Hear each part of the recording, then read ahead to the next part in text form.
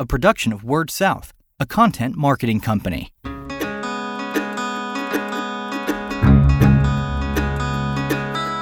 Story Connect, the podcast, helping communicators discover ideas to shape their stories and connect with their customers. And thank you for joining us for another episode of Story Connect, the podcast. This is your host, Stephen Smith. We are recording live from the Kentucky Telecom Association annual meeting in Lexington, Kentucky. And I am delighted to have as my guest today, Miss Hilda Legg.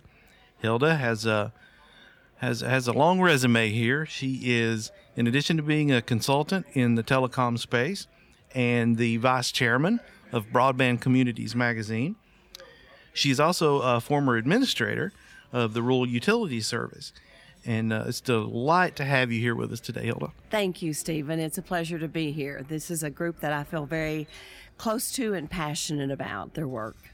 Well, they do a great job here for sure. Let's start off telling us a little bit about your time at RUS and who you served under and some of the programs and policies that you're particularly proud of that took place while you were there. Well, thank you. Yes, I was very honored to serve in the first term of President George W. Bush. And when I first arrived, we received the 2002 Farm Bill monies, which was a lot of money for broadband deployment. But we were also given 3 new challenges with that, as opposed to just your traditional telephone and telcos and telephone cooperatives. We were told that we needed to make loans to municipalities, to startup companies, and to wireless companies for the first time in the agency's history. So that opened up so many more doors, but it also opened up a great deal of risk. And so there's a lot of lessons learned from those first endeavors as we began to make investments of taxpayer dollars into rural America, into those different borrower categories. But probably the most important thing I think I was able to do was Congress gave us some money to promote broadband in rural areas with not a lot of specific design. And I just came from the Center for Rural Development, where we had tried to build out a wide area network in eastern Kentucky. And I knew the challenges, and this is in the 90s that I'd done that, and they still didn't really know what to do with a broadband or a T1 line. And so we were able to take the learning lessons from Kentucky and mold those into the regulatory requirements for the Community Connect grant. And now that Community Connect grant is the program at RUS that has so many solicitors. It's oversubscribed every year by millions of dollars, and it's one of the most popular programs. And it goes into very small, rural, unserved areas with a broadband grant program. So I'm very, very proud of that. But most importantly, just working with the good people of rural America and rural telecom and electrics. And those folks do a great job of serving areas that are very difficult to serve. Absolutely. The hardest to serve is the target, the rural areas, the people at the end of the line. When the REA began, which was the beginning of RUS, it was about taking electricity to farmers. They were just as skeptical then as in the 30s of electricity as we have been in the last decade of broadband in rural areas. Can we afford it? You know, the lantern works of a morning. Why do I need a light bulb in the barn? But when the women, the housewives of the farmers, the farm wives, realized that there was a vacuum cleaner and electric wash machine, they decided it was quite worth that $5 a month membership fee to be a member of the electric co-op. And so they really did change the world. And broadband is doing the same thing for rural America. The problem is we now have to get to that last mile and people at the end of the line. And that's the most expensive, to your point. Yes. Sure. And really another parallel with the story that you're telling there is those electric cooperatives really had to play the role of an advocate in that time frame and explaining how this technology can really make a difference in your lives. And we're seeing that same situation with the telcos now. Oh, it's just spot on. They used to go to the county fairs and they would demonstrate the electric wash machines and vacuums and whatever. And so iron, and so that's when people began to see more of the value, and that's what in the Community Connect grant, I built in a component that said you have to have a public place that has to have around 10 computers.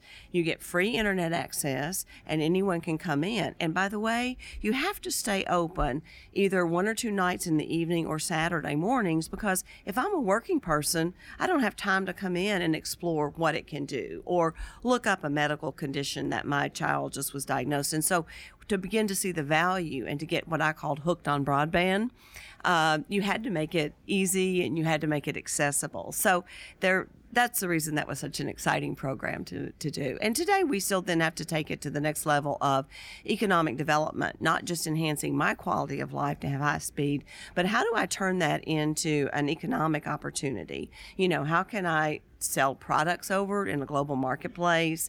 How do I run a business that is connected to 5 experts across the country, but we do it all, through a high-speed internet connectivity? And that's why fiber and real heavy bandwidth is really necessary if you're going to drive economic development. Job creation, income revenue streams, telemedicine, if I can stay in my home, connect to the Cleveland Clinic or wherever, and have the type of quality connection that they are able to actually be able to look and share the medical information. So it goes beyond just, something I want to download Netflix on. It's much more serious than that.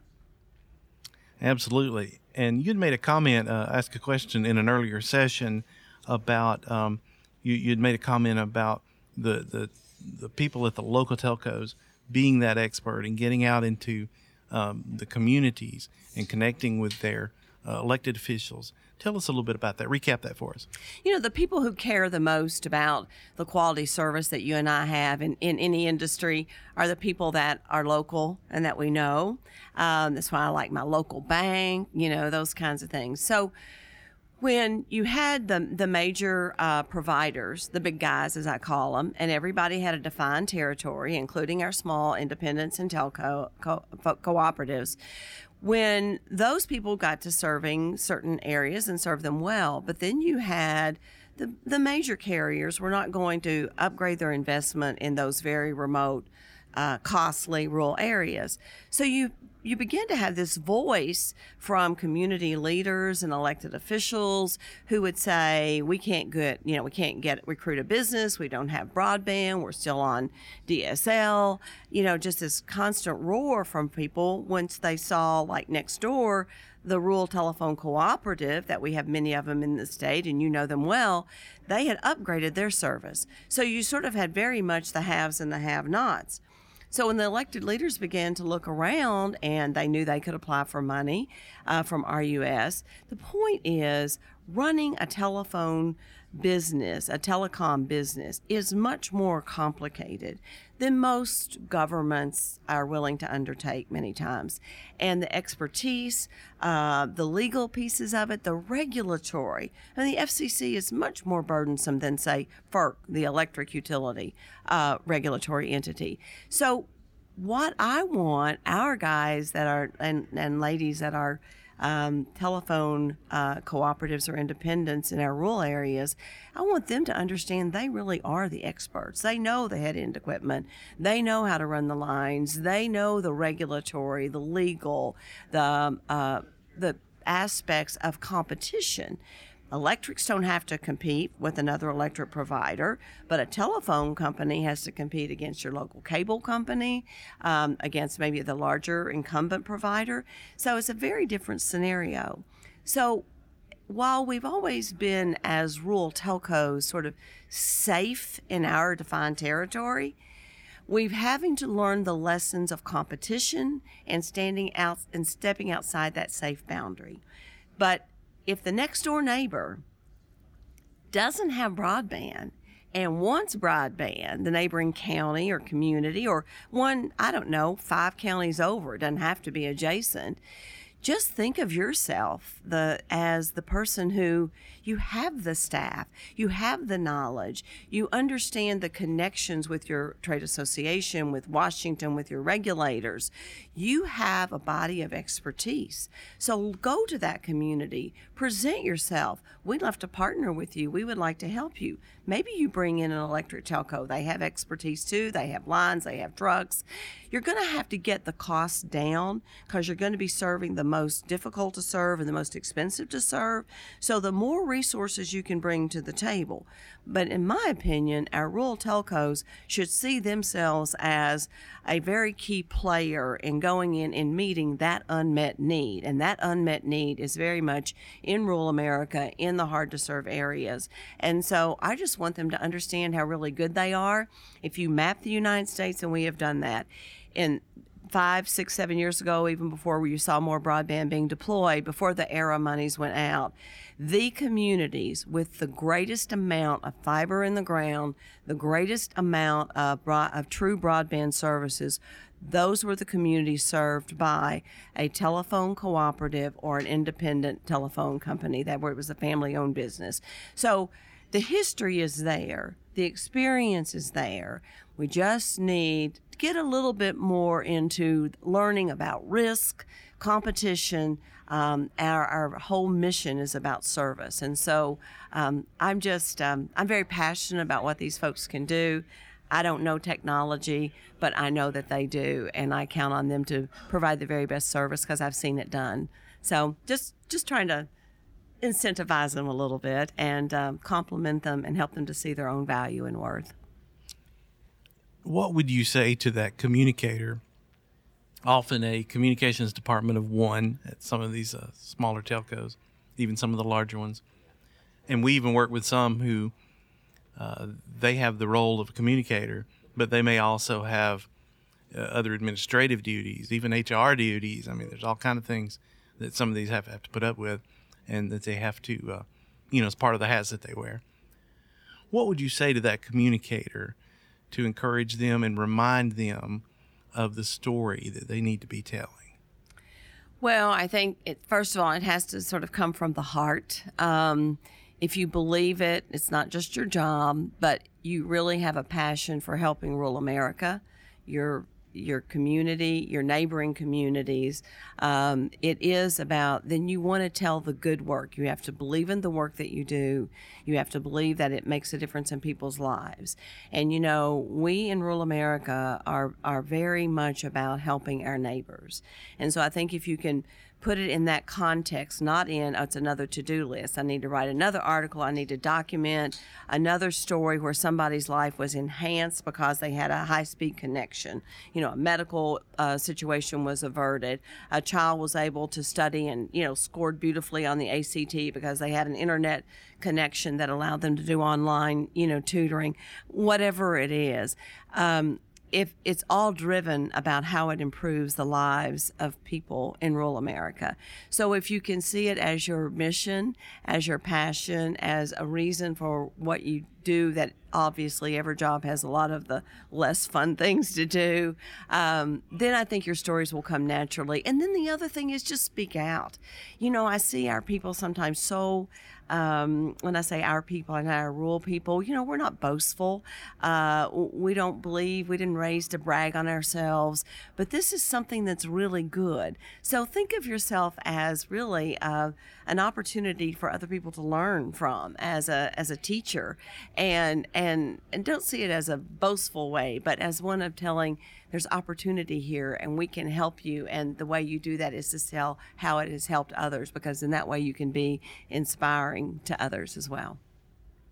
That's great. I like the way you put that.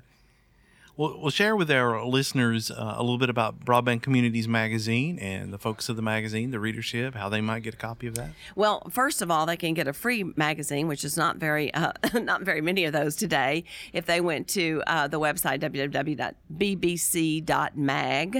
and sign up for a free subscription.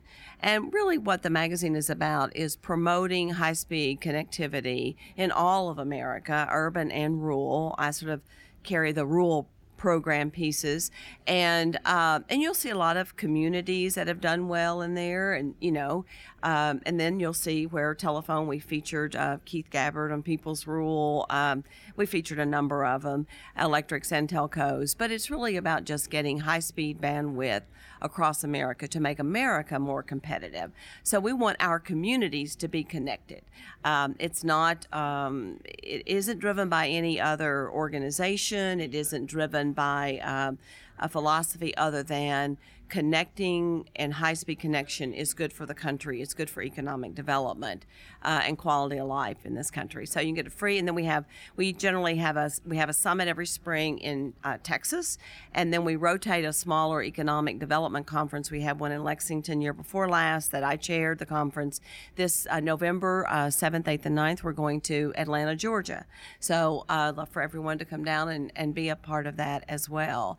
And then, if I might also add, the Center for Rural Development in Somerset, Kentucky, is going to host a number of workshops in the coming months. The first one will be June the 29th, and we'll be inviting all local elected officials, chamber members, anyone that's interested in how we might get broadband in your communities. And we will have, telco providers there, consultants, hopefully the good ones, not the bad ones. But folks, just again, educate, as we talked about earlier. Here's what you ought to be thinking about. What are the financial implications? What are the regulatory implications? What is it that your community needs to think about if you're really trying to figure out how to bring high-speed connectivity? So we'll be starting that round of workshops. And again, the first one is June the 29th. And so everyone would be welcome to that to attend as well. But thank you very much for the opportunity to talk about something I obviously care passionately about. And always, Tyler and the leadership at the Kentucky Telecom Association have just been stalwarts in trying to make Kentucky a better place to call home. So I'm very grateful to be a member of this organization. No, you're absolutely right. They do a great job. Thank you for joining us today. Again, my guest has been Hilda Legg, and Hilda, it's been a delight to have you today. Thank you. Have a wonderful day. Thank you. You too. You've been listening to Story Connect, the podcast, recording live here at the Kentucky Telecom Association annual meeting in Lexington, Kentucky. Look for Story Connect, the podcast, on Apple iTunes.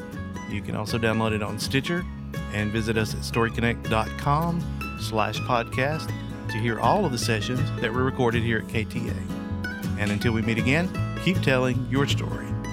You've been listening to Story Connect, the podcast, a production of Word South, a content marketing company.